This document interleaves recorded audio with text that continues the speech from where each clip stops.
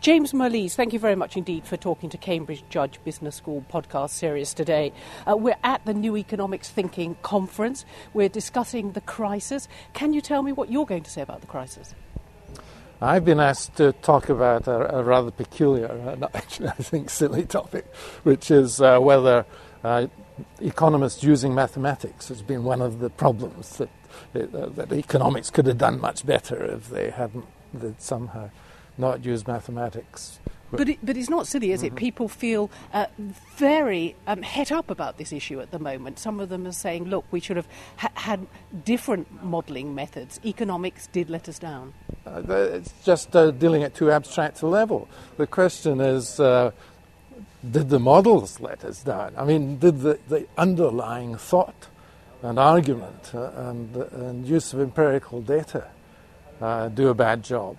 And I think you can make a decent case on that. It's not the mathematics that's like. Equally, a lot of people who weren't using mathematics were doing a pretty bad job developing economic theory. How does economics go forward from here? Because that's the point of this conference. As usual, in different ways. I think one way it shouldn't go forward. It should go back to Keynes. But I think there's room for immense developments in microeconomics and really understanding the incentives in the financial system of getting away from the notion that any market's a good thing and really working out a proper theory of regulation of the financial system, which I think is completely lacking. How strong do you think the recovery is? Are we out of it, or could we go into another sort of crisis led by the debt burden? Well, I think it's more likely that we could just come out of it. Right, that's the way it should go. It doesn't seem to me that investment demand's recovering fast enough, and the latest data rather suggests that growth is not going all that well. I think it'll be all right in the emerging world. I'm encouraged by that. But I think what we can perhaps expect is a period of doldrums.